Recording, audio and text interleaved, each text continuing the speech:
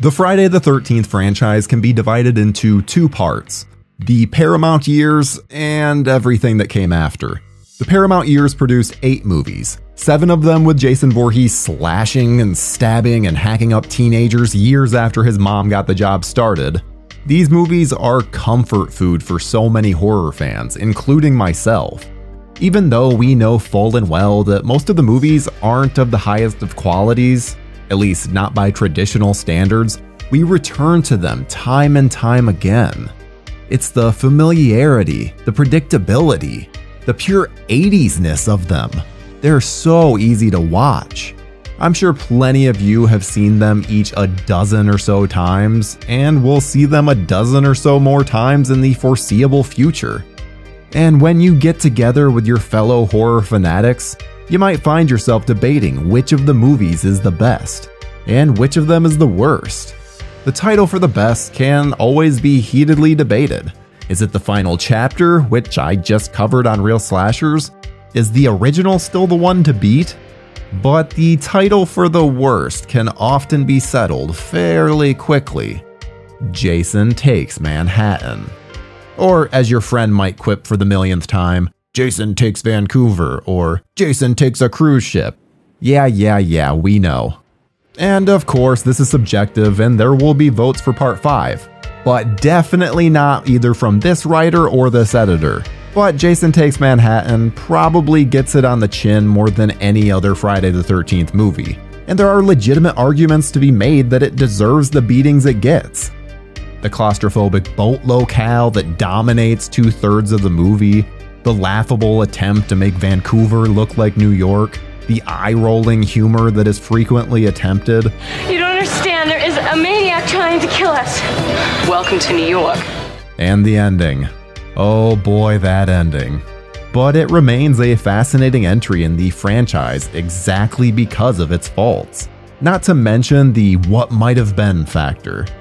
When you realize it was originally meant to take place in New York City, with insane set pieces we can now only dream about. That's why the Jason flick only a mother could love deserves to be dissected. So let's do an autopsy on the 8th Friday the 13th film and find out what the f happened to Jason Takes Manhattan.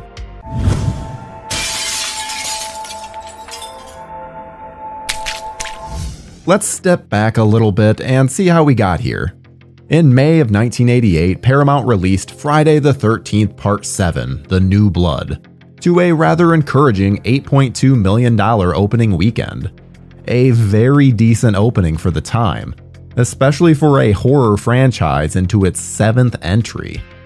But the good times didn't last long, as New Blood topped out at the domestic box office with a tad over $19 million. Which would make it the lowest total gross for the series up until that point. The writing was perhaps on the wall that the series might just be taking its last gasps.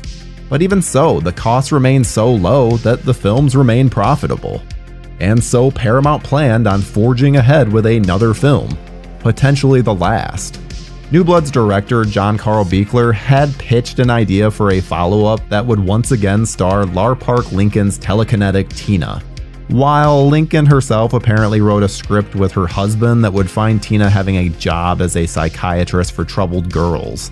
But Paramount evidently had little enthusiasm for revisiting Tina and sought a different direction.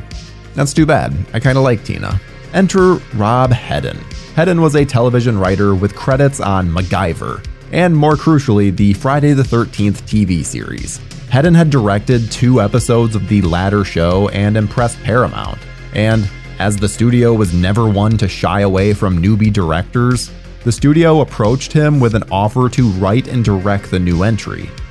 One of Hedden's original ideas was to have Jason go up against Freddy Krueger, but because of complicated rights issues, there was no way to get that made in a timely manner. So Hedden pivoted in a new direction. In his own words, the director said he wanted to get Jason out of that stupid lake where he's been hanging out. And series executive producer Frank Mancuso was on board. But where would Jason go to? One pitch Hedden came up with involved putting Jason on a boat to, quote, put him in the bowels of the ship with a little bit of Das Boot and a little bit of aliens with a claustrophobic feeling. Another pitch was to do a fish out of water story and take him to a big city. That idea Mancuso responded to, saying New York would be the ideal tourist spot for the undead murderer, and so Hedden was off and running. Unlike the film that we ended up receiving, Hedden's early drafts had Jason truly terrorizing New York City. He was going to have a chase sequence on the Brooklyn Bridge, he was going to fight Julius in Madison Square Garden instead of a rooftop, he'd have more to do in Times Square, he was even going to climb atop the Statue of Liberty and hit up a Broadway show. Can you even imagine? What Hedden might not have realized, or perhaps blocked out of his mind, was that Paramount wasn't willing to foot the bill for such fantastic set pieces. The budget was set around $4 million, so Hedden had to pare things down quite a lot. A story that originally took place in New York for about 75% of the running time was altered to take place predominantly on the ship that sails to New York, allowing Hedden to revive his Jason on a boat idea. Now, the idea was to unleash Jason in the city that never sleeps for only the last third of the movie. Now, naturally, New York is an expensive place to film in, so the decision was made to substitute Vancouver for it, however unconvincingly as that may have been. Still, the budget, which ended up being about $5.5 million by the time production started, was the largest in the franchise's history. Hedden went about assembling his cast and crew.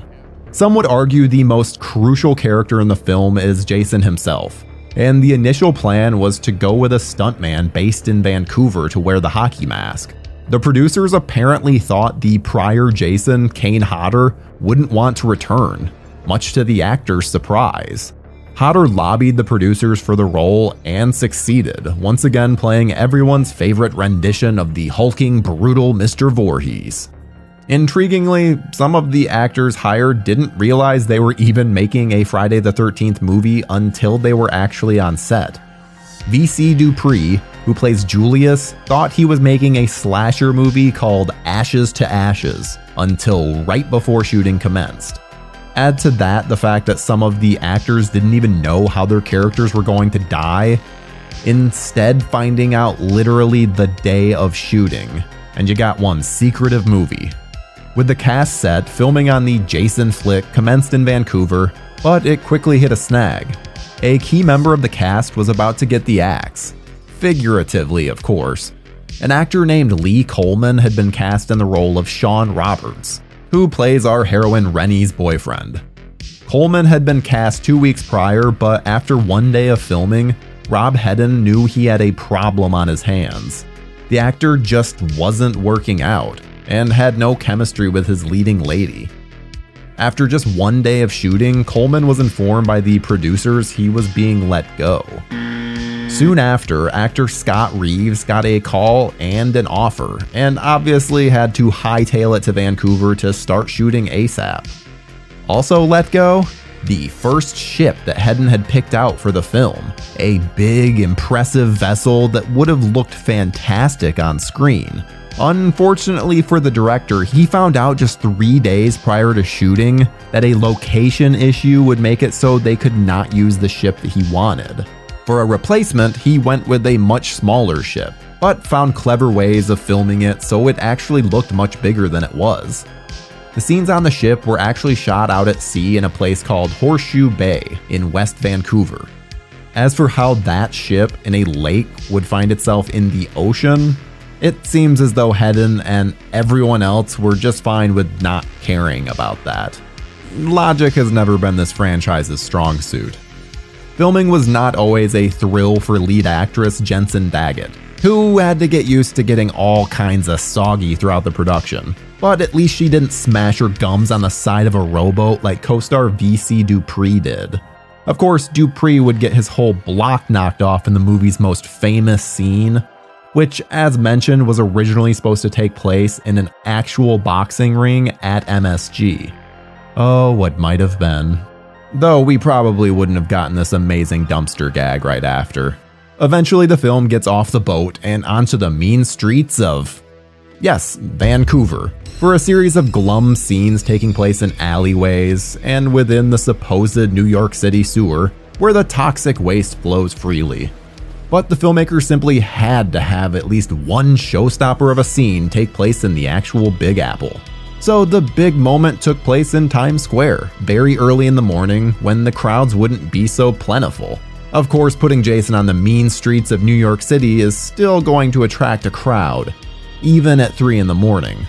Kane Hodder had said that the most amazing thing that he's ever done as Jason was standing in the middle of Times Square, in full costume, as hundreds of passerbys stood behind barricades, cheering and calling for him like he was the one-man incarnation of the Beatles. But just as he must in every movie, Jason had to die at the end.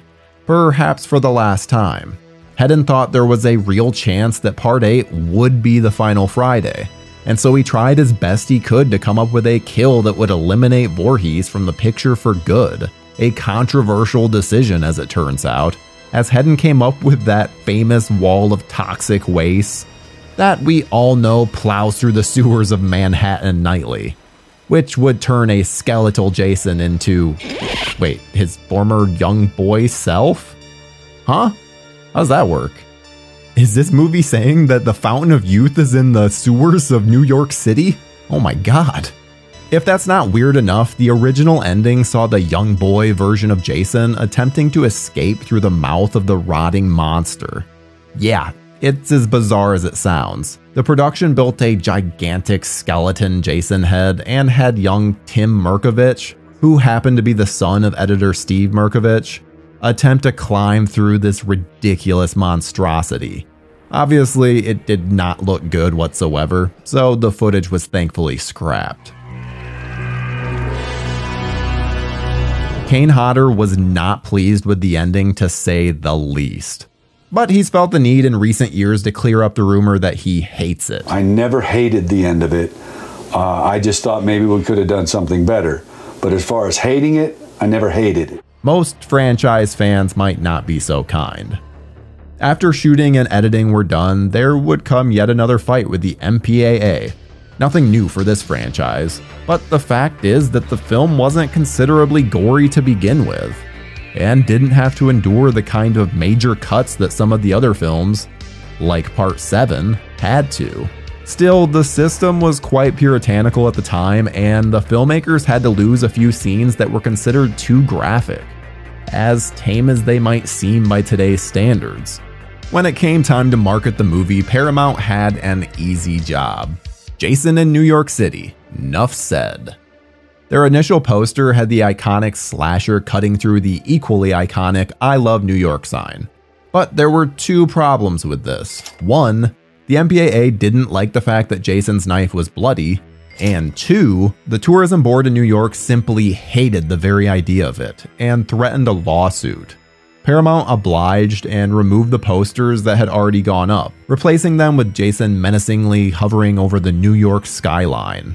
What did stick around was a very amusing theatrical teaser showing us a motionless Jason taking a moment out of his day in Brooklyn to stare longingly across the river at Manhattan. That was not Kane Hodder, by the way. Something that also stuck in the actor's craw. Take your best shot, motherfucker.